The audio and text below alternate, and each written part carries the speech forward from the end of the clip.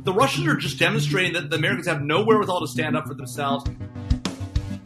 It is the week of June 29th, and welcome to episode 31 of Fault Lines, the National Security Institute's podcast that explores the disagreements between the political left and right on issues of national security and foreign policy. Today we have Dana Stroul, former senior staff member at the Senate Foreign Relations Committee, Jamil Jaffer, NSI founder and executive director, and the former chief counsel and senior advisor to the Senate Foreign Relations Committee, a first-time guest, Lauren Dealey Mahler, former director of legislative affairs at the National Security Council, and myself, Lester Munson, a senior fellow at NSI and the former staff director of the Senate Foreign Relations Committee. So, over the weekend, we learned that the U.S. intelligence community may have information that Russia is paying Taliban forces to kill American service members in Afghanistan. The president has denied that he was briefed. As of the recording of this podcast, there was no coherent explanation from the administration, nor was there any plan to deal with what appears to be a serious provocation from the Russians. This highlights what appears to be a series of national security snafus over the past few days. President Trump, because Angela Merkel killed his plan for a live G7 meeting at Camp David recently, announced that the U.S. would withdraw thousands of troops that have been stationed in Germany for decades and are one of the pillars of the NATO alliance. In Venezuela, President Trump appears to be wavering in his support for democratically legitimate head of state Juan Guaido and is now talking about direct negotiations with the corrupt dictator Nicolas Maduro.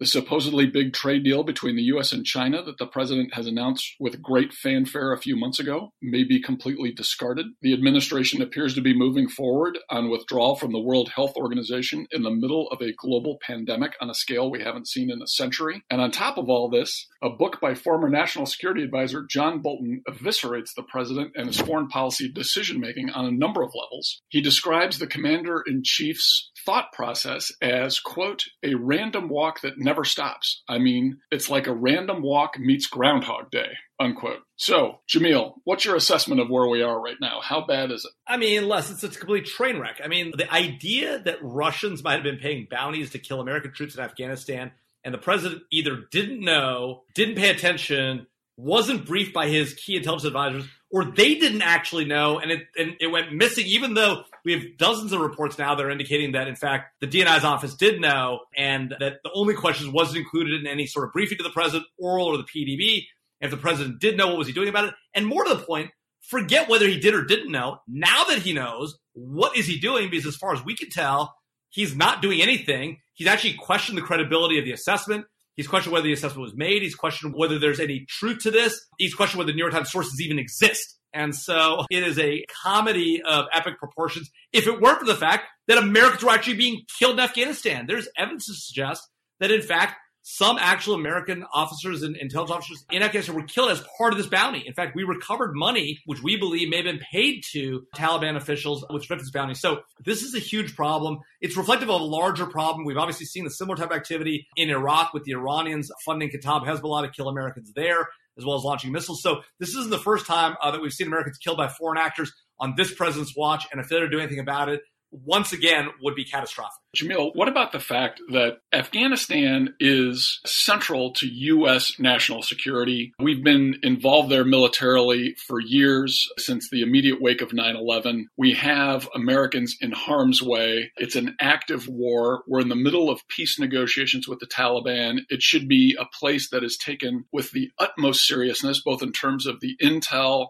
in terms of diplomacy, in terms of public relations. And yet for 60 hours after this leak of news of Russian payments to Taliban-linked forces, there's still no coherent explanation from the White House of what it is, what it means, how they're responding, and how this fits into the policy structure. While the concerns about what the Russians are doing to Americans is grave, it seems to me that rank incompetence at the White House on a key national security issue is an even greater threat. Well, look, I don't disagree with that at all, and I'm not going to support this White House's competence. It is completely and utterly incompetent when it comes to national security matters. It's an embarrassment to us as a nation. It's a threat to our national security security, the fact that the White House can't get its stuff together. But let's not kid ourselves, right? The idea that Afghanistan is a huge American priority and is so critical to our national security, well, somebody ought to tell the last president and the current president that, because neither of them seems to have realized that. For the last 12 years, we've all been trying to do is get out of Afghanistan. Never mind the fact that we've been safe in this country for the better part of almost 2 decades because we've been fighting our enemies there and in Pakistan and other parts of the world. But both this president and the prior president were doing everything they could to get the heck out of Dodge,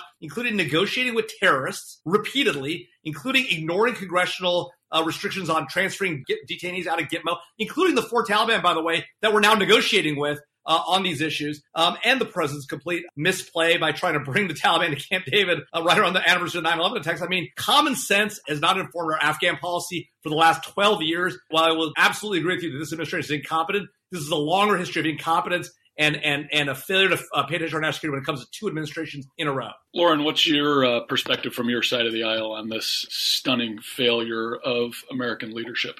Jamil's right on a bunch of points that this is clearly something that is not being taken seriously. I think it's yet another issue that the White House is dumping into a bucket of things that are inconvenient to deal with and things that we don't want to talk about. So we're going to call them fake news and pretend like they didn't happen, except we're actually talking American lives right now. And the intelligence is being corroborated by allies who have seen it. It's a thing that has gone on, and we keep getting hung up on the question of, well, the president wasn't briefed. The vice president wasn't briefed. Okay, tell me what that means. Are we really going to take this to the place where we come down to the semantics of vocabulary months from now and say, no one stood in the Oval Office, looked him in the eye and said, hey, guess what happened? It seems like without that, we're taking it to that particular type of place before anyone's willing to take it seriously. And it's falling into that same general amount of chaos where no one knows what's happening, left hand, right hand, neither of them fully know what's happening or what they're doing themselves, much less talking to each other. And it comes down to just trying to save face on Twitter. And you have to take something like this more seriously. I see this in the broader disintegration of the national security decision-making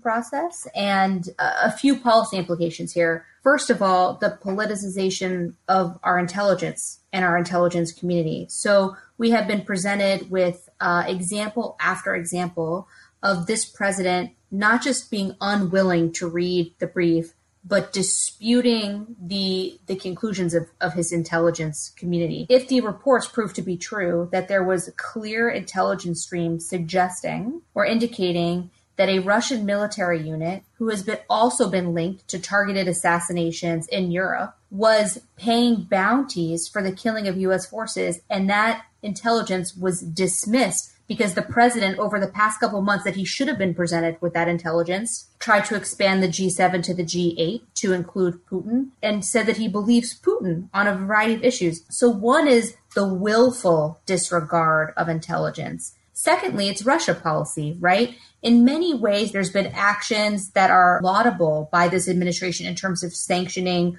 elements of the Russian government and Russian individuals for actions that have happened vis-a-vis Ukraine, vis-a-vis Syria, vis-a-vis election interference. Yet the very top of our government, the president, has displayed a very different preference for Russia policy and believes that by sheer power of personality, he can come to terms with Putin and that getting along with Russia is in the U.S. interest rather than making sure that Russian behavior doesn't threaten U.S. interests or security. And now we have a clear example, and this is my point number 3, about the military, where the president has claimed over and over that he has restored the U.S. military, that he has restored its funding, that he's the best thing, that the Obama administration desecrated the military. But here we have a clear example of our service members being put explicitly in harm's way by another government, and he disregarded that. So he can no longer claim to be taking the security of our young men and women as a priority in the decision-making that he has about either Afghanistan or with respect to Russia. Every administration comes in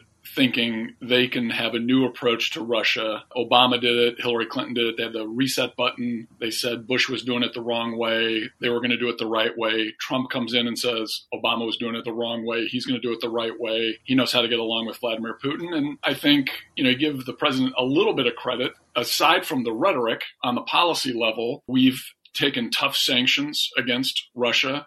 We've pushed back on their behavior in any number of places, on pipelines to Europe, on Ukraine, maybe not fully, but somewhat on Ukraine. On any number of issues, the president is pushing back on Russia. Maybe not exactly the way the Democratic Party wants, but it's not like he hasn't supported sanctions against Vladimir Putin. So what's the right approach to Russia? How would we do things differently that would be more sensible? So I did, by the way, in my comments, give credit to the administration for taking some of the correct actions with respect to Russia. But I dare say it wasn't the president himself who was supportive. He had to be dragged kicking and screaming. So, for example, on Russia sanctions, it was actually Congress in an overwhelmingly bipartisan manner that passed punishing mandatory sanctions on Russia, which the administration then implemented. And a lot of the architecture for those sanctions has been designed and implemented by the State Department and the Treasury Department, et cetera. A lot of those sanctions, not recently, right, in the first couple of years when there were more adults in the room in the Trump administration. And in terms of the correct approach, I think, first of all, it would be listening to our intelligence community about their assessments about where there might be opportunities for some cooperation with Russia and what sort of coercive economic sanctions and other kinds of U.S. power can be brought to bear that might affect Russian decision-making. And secondly, the Russians have no incentive to cooperate with the United States when they see the United States as having taken a series of actions that isolate ourselves. So if there is an administration committed to actually pushing back on Russia, the first thing you need to do is get allies and partners on your side. So that's rebuilding the transatlantic alliance. That is working with our partners in Asia, in the Middle East, et cetera, to draw a very clear line about unacceptable behaviors and coordinate collective action to signal to Russia. Lauren, if in fact the Russians were paying Taliban or Taliban supporting militias to target American troops while a peace process is going on, and it's very clear that President Trump's interpretation of the peace process is going to lead to a total U.S. troop withdrawal from Afghanistan. That's now on the table. If left unabated, that process would likely result in the U.S. leaving Afghanistan. You would think that would be something the Russians want. What's the explanation for why Russia would then, with this scenario playing out in front of them, would then say, oh, well, let's antagonize the Americans, disrupt the peace process, and maybe delay their departure? What's really going on here? I think it's a good question. And I think that you have to look a little bit about what we know at the moment, or what we think we know about the bounty program. And you have to assume that whoever was putting it into play wasn't doing it with the eye towards the whole world's going to find out about this, and then I can see what happens. This isn't actually a large disrupting effort until everyone finds out about it and starts talking about it and it gets dragged into the spotlight. In my mind, it's something that was being done behind the scenes for who knows how long. And while Russia doesn't necessarily want us there, they don't necessarily care if, on the way out, they happen to kill a few Americans, and they can, rather than be doing it themselves, they can see the Taliban doing it. I don't necessarily see a large, massive strategic intent behind this kind of a program other than let's see if we can screw with the Americans, and not to diminish the seriousness of what the outcomes were. But I think it becomes more disruptive to the process now that we're all talking about it. In a way, doesn't mean we shouldn't be, and it doesn't mean that someone shouldn't have been already doing something about it. But I don't think this was, Russia's major play to actually fix the world in the order that they want. I think Lauren's exactly right. Look, I think that the Russians are trying to demonstrate that they can control part of the story here, right? They can control the narrative. They can demonstrate that the U.S. isn't actually willing to stand up for its own people, and that we will leave, even notwithstanding the fact that they're killing Americans and that violence has gone up. And we've already seen the administration continue to fall over themselves to make a deal with the Taliban, even as violence has escalated in the days and weeks and months since the time they signed the initial sort of agreement to move forward with the peace process. So the Russians are just demonstrating that the Americans have no wherewithal to stand up for themselves, are not willing to do it. They've seen us fail to really do it in Iraq for years and years and years. Admittedly, the president's going after Qasem Soleimani was one important exception to that.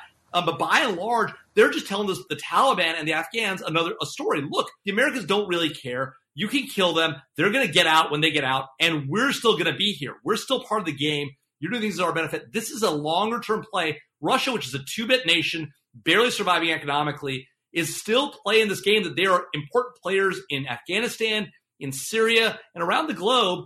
And we're magnifying that by being completely unable to actually act in our own nation's interest. And again, this is a problem that goes back historically for longer than this president, but this president has doubled down on it and made it an even bigger failure. So Dana, Lauren, if in fact Russia is just looking to bog down the United States wherever it can, humiliate us, disrupt us, make us not trust each other, get involved in our elections, kind of turn up the volume on whatever internal antagonisms we have here, mess with us abroad, maybe even where it's against their own interest to get us bogged down in places like Afghanistan even longer. How is Joe Biden going to handle this differently? What's going to be the approach if he wins? What will we do different next year?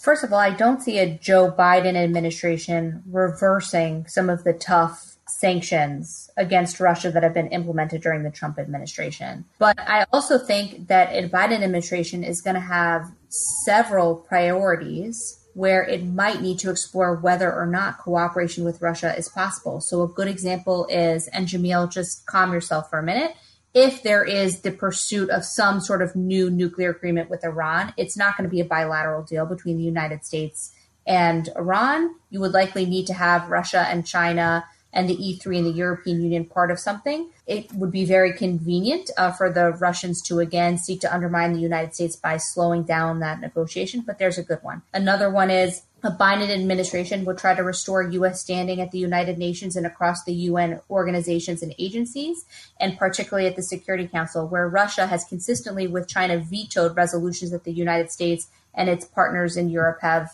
backed over and over to the erosion of international norms and resolutions against Iran, in Syria, etc. So I think it is possible that a Biden administration would be pragmatic, and if there are opportunities to work on other problems or where there are overlapping interests with Russia, there might be those opportunities would be explored.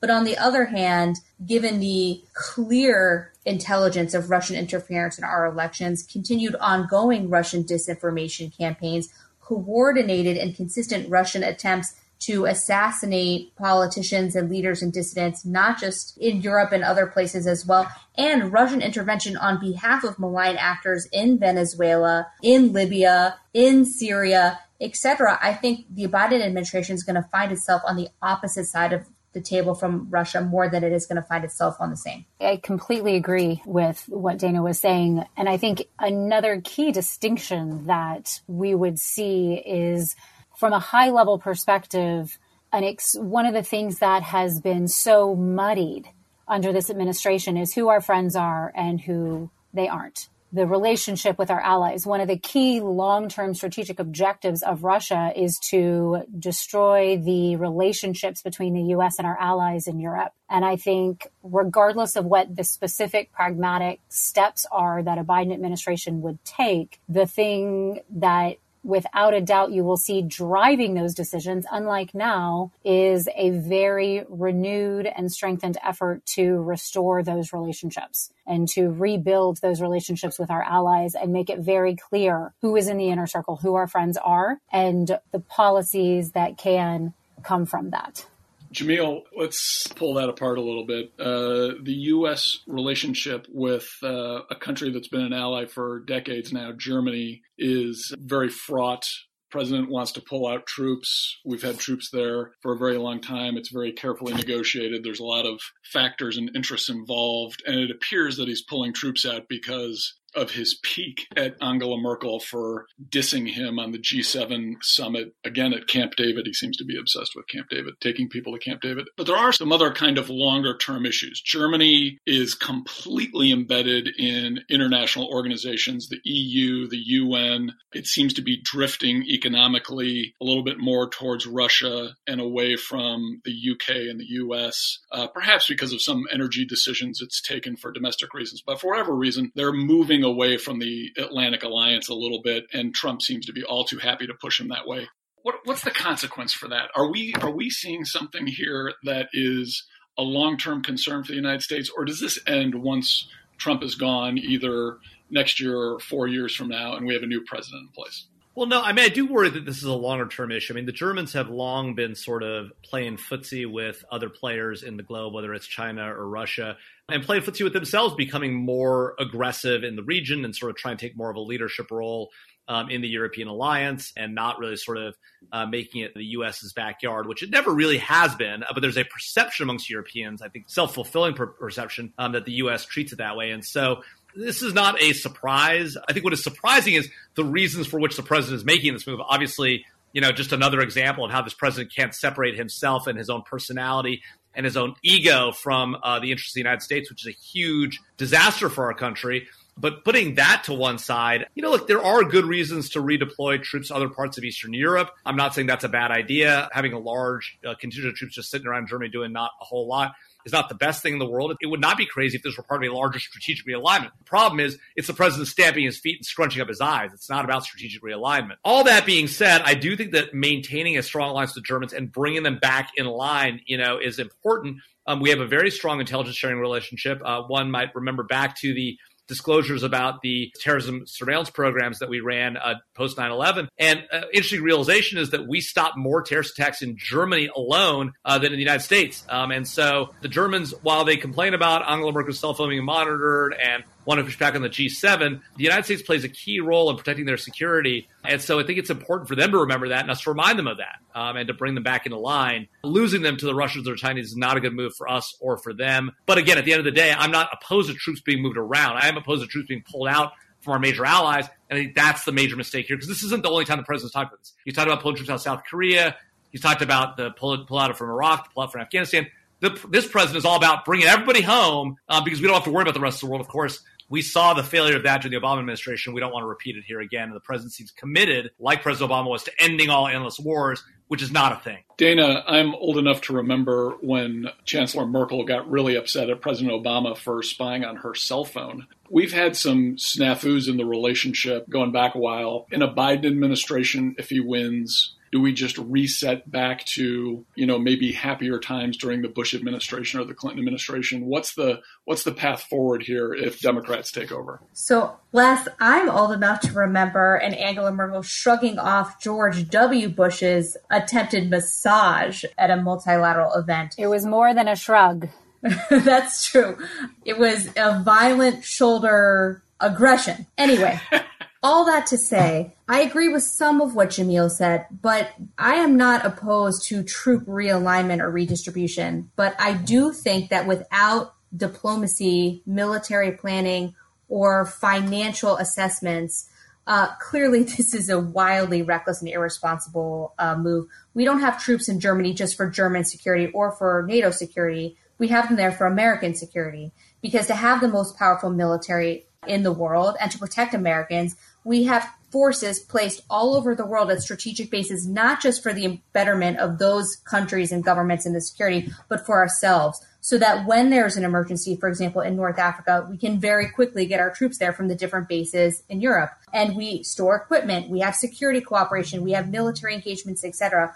Also, in the middle of the COVID-19 pandemic, to try to bring back tens of thousands of U.S. forces and their families into our country, given the fact that the numbers aren't so great in Europe either, totally irresponsible and divorced from the national security decision-making process.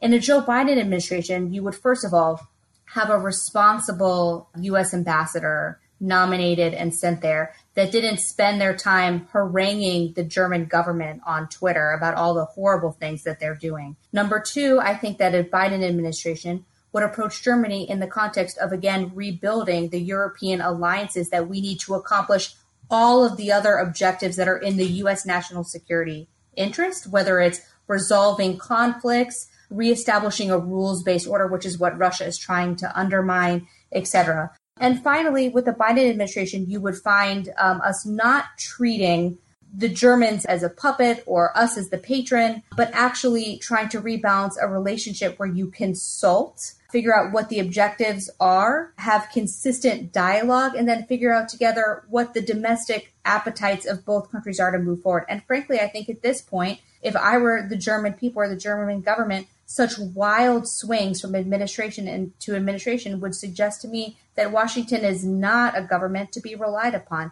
So we're going to have to work really, really hard to rebuild and reestablish that trust and the intimacy of consultation that comes with intelligence sharing.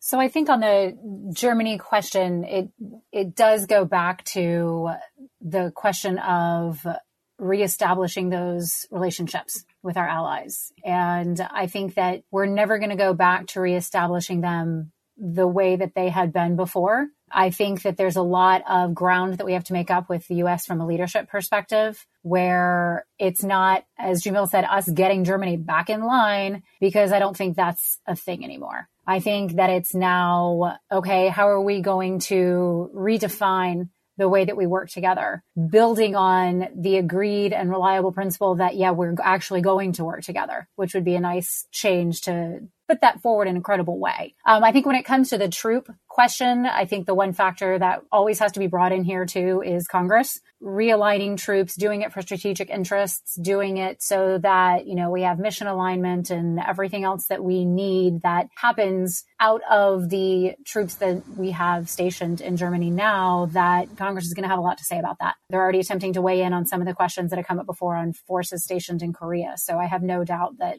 they're not going to stay silent on this front either. So this isn't something where we're going to get a tweet on Wednesday and 5,000 troops are out on Friday. Yet again, throw it in the bucket of things that are just confusing, and it'll get sorted out in the wash somewhere along the way, but our credibility takes a little hit in the process. Jamil, I don't know about you, but I think more is going on here than just Trump kind of shooting from the hip and making decisions on Twitter and, just generally acting like an 8-year-old. I think there's something deeper going on here. Interests are changing in Europe. In Asia, things are rebalancing across the globe. Some countries are moving up in terms of their ability to affect events in their region. Others are declining. Inexplicably, Russia's abilities, which should be declining, seem to be growing, even though their population is waning. Their income, they're basically an oil state. They've got real limitations, and they seem to be thriving on the idea that they're going to mess with the United States no matter what we do. But it does seem like there's more than just one man's bad Twitter habits at stake here, that there needs to be a serious effort to reconsider U.S. interests and maybe refashion international arrangements, relationships, alliances, international organizations accordingly. We shouldn't pull out of the WHO, for example, but boy, we should definitely change it or replace it with something that better helps us deal with a pandemic. What's your take? How would a normal Republican administration, to the extent there is such a thing, be handling things right now? Yeah, no, look, I think Lauren and Dana are exactly right. And Lauren's right to say that it's not about bringing Germany back into line. It's more about bringing them back into the fold, right? And maybe that's more what I meant to say, right? It is important that we bring our allies along with us. Part of the challenge, I think, that we've had in this administration, but I have to be honest, I think it goes back to the Obama administration, right, is this issue of we have not been our allies' greatest supporter nor our enemies' worst fear. We've failed miserably at that for 8 years of the Obama administration. It's gotten worse for the last 4 years, right? I mean, the president has made our worst enemies, Russia and China, unafraid of us. China may be engaged in a trade war, but they don't think we really have the stomach for the long fight. The Russians we've just rolled over to. The Iranians got punched in the teeth once, but it took them hitting us over and over and our allies over and over and over again before we did anything. And North Koreans think they can get a better deal out of Donald Trump than they got out of Bill Clinton in that terrible agreed framework that Wendy Sherman was at the heart of. So it is no shocker that our allies are not heartened by us. And I think Dana's exactly right to say that our allies are looking around wondering whether the U.S. is going to be there. They don't think we're going to be there, nor do our enemies fear that we're going to be there either. And so I do think that this is a larger problem. If I were advising an incoming Republican president, that's obviously not going to happen in this term. But when I was involved with the campaigns prior, I said that the best thing a U.S. president could do on day one of their administration would be to announce that on Inauguration Day, planes were taking off from every airbase in the United States, taking military supplies and personnel to all of our close allies in Asia, in Europe, in Central Asia, across the globe, saying we are back. We are here to protect you. We are with you. We're done with backing off of things. We're going to be in the game. But the problem is, we've been talking about getting out of all these conflicts overseas. We've been trying to bring American troops home for now the better part of over a decade and a half.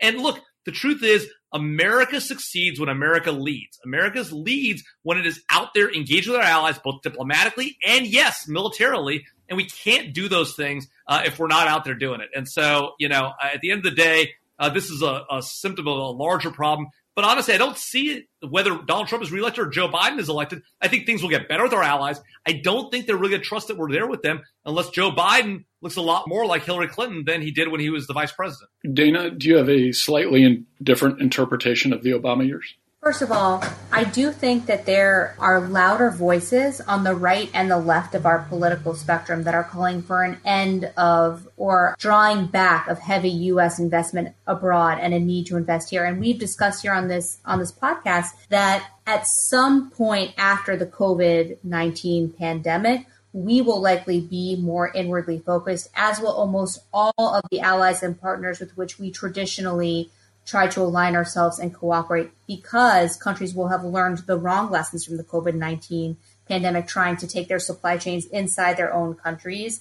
And in terms of recovering from the pandemic, in terms of recovering from the global recession, et cetera, people will be and governments will be more inwardly focused than they will be internationally at the exact time when the lessons that we should be taking away are the need to be able to share information and coordinate, because the problems facing American security now are actually global international problems, not just domestic problems.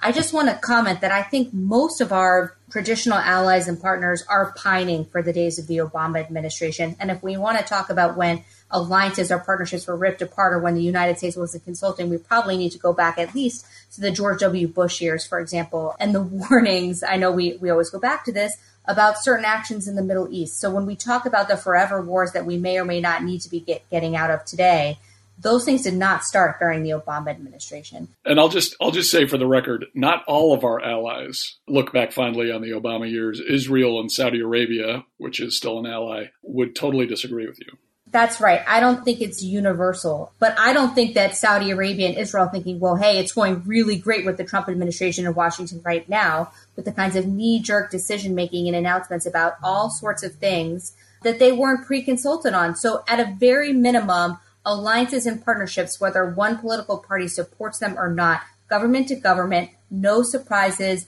You share intelligence that's threatening your allies. Like if we knew that Taliban-linked militants were being offered bounties to kill American and British soldiers by Russia, we shouldn't have informed the UK government last month. We should have informed them when we knew about the intelligence in March.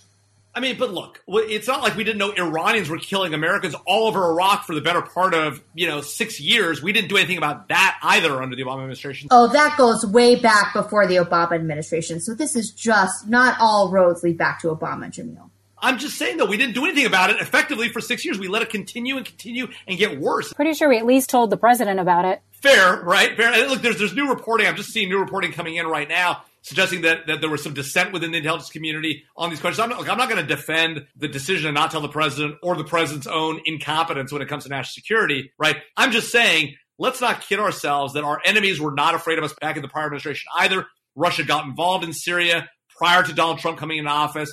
Iran got close to a nuclear weapon and then only backed off of it for a sweetheart deal that basically allows them to get a nuclear weapon whenever they want, right? The North Koreans tested nuclear weapons, right, during the Obama administration. It is not like this was all sunshine and roses and everything was great. And by the way, of course our allies love us when we just roll over, right? That's no surprise that people love you when you don't really push back on anything and just let them do what they want to do, like make a terrible deal with Iran. So look, I mean, nobody's going to defend the Trump administration's behavior when it comes to international relations or its decisions on national security, but this is a larger story. Now, Dana, you're right that there are members of both parties who are saying we need to bring these troops back home, and there's this ongoing movement. You're right. I do hanker for the days when America led in the world. God forbid we should lead in the world. But just because there's strong views in Congress about that, right, and loudmouths in Congress who say that, it doesn't mean it's the right thing for our nation. It doesn't mean it isn't where leadership should take us. And I do hope that Joe Biden, if he becomes a president, will be a stronger, more aggressive president, along the lines that Hillary Clinton would have been if she had been elected to office, right, which was not Barack Obama and which is not Donald Trump. Sounds like someone might be voting for Joe Biden. Lauren.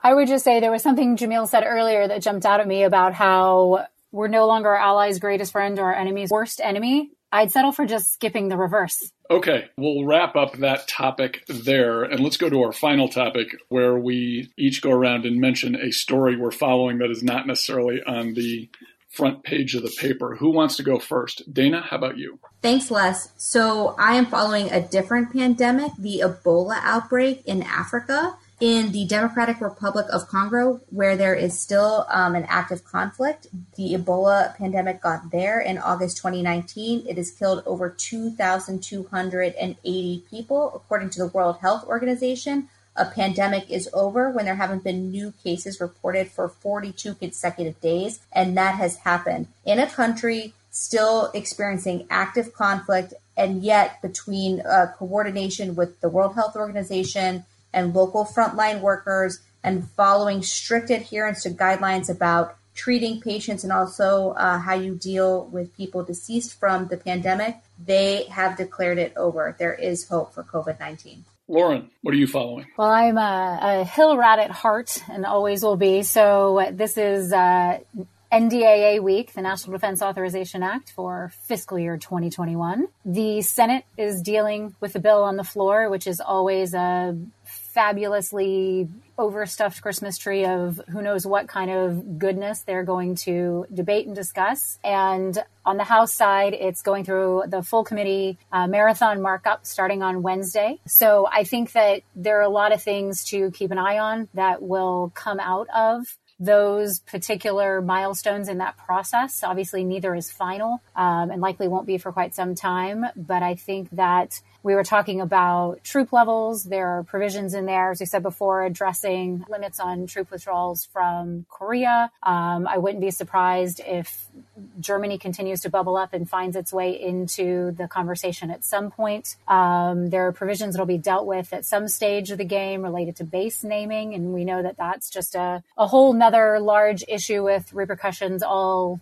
down the line. And as usual, nuclear weapons, arms control, everything tends to get stuffed in there at some point, whether it happens Wednesday on the House side during the full mark or whether it waits until the House floor for everyone to get their say. You can believe that there'll be a lot of moving pieces and headlines popping up here and there. And then a few months from now, we'll see where it all comes out in the wash. But there will definitely be changes made from even what we're discussing right now. Yeah, I think that's a great issue. And at some point in the future, we should have a whole podcast about Senate floor procedure, how to offer an amendment before cloture is invoked, what are the politics of doing it after, committee jurisdictional issues, airdropping, first-degree amendments, second-degree amendments. Is it plausible to have a third-degree amendment? Some people think yes. Most people think no. Jamil, what are you following? So, Les, I'm following this indictment of President Trump by the Iranians. An Iranian prosecutor has brought charges against President Trump for the killing of Iranian Revolutionary Guards Quds Force commander Qasem Soleimani in early January. Of course, it's a joke. The president is not going to be tried in an Iranian court for the killing of Qasem Soleimani. It's atmospherics. It is another opportunity for the Iranians to try to demonstrate to their people that they're paying no attention to their own health, never mind that huge chunks of the Iranian parliament and the leadership structure have been infected by COVID, and that it continues to be a big issue. They're trying to distract people of Iran's attention and focus it abroad. Qasem Soleimani was a terrorist, had long been a terrorist, and got what he deserved and had been killing Americans for years before this happened.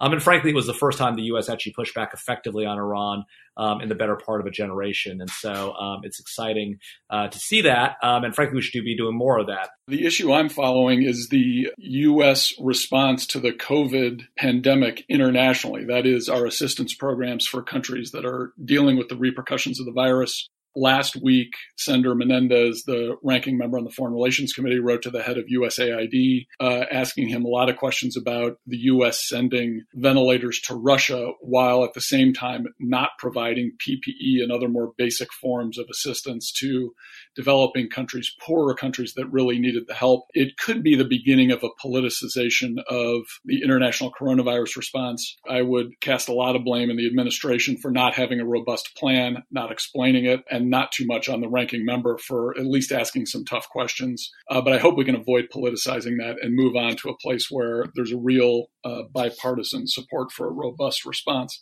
That's a wrap. As always, Fault Lines is produced by the National Security Institute. Find out more about the Institute and upcoming events at nationalsecurity.gmu.edu. If you have any topics you'd like us to cover in the future, send us an email at nsi@gmu.edu or tweet us at MasonNatSec. If you like what we're doing here, please be sure to rate, review, and subscribe so that more people can find our show. We'd like to thank Claude Jennings for editing, Nikki Keddington for research assistance, and our terrific producer and director, Grant Haver, for all of his work. Join us next week for another provocative conversation and further analysis of national security's fault lines.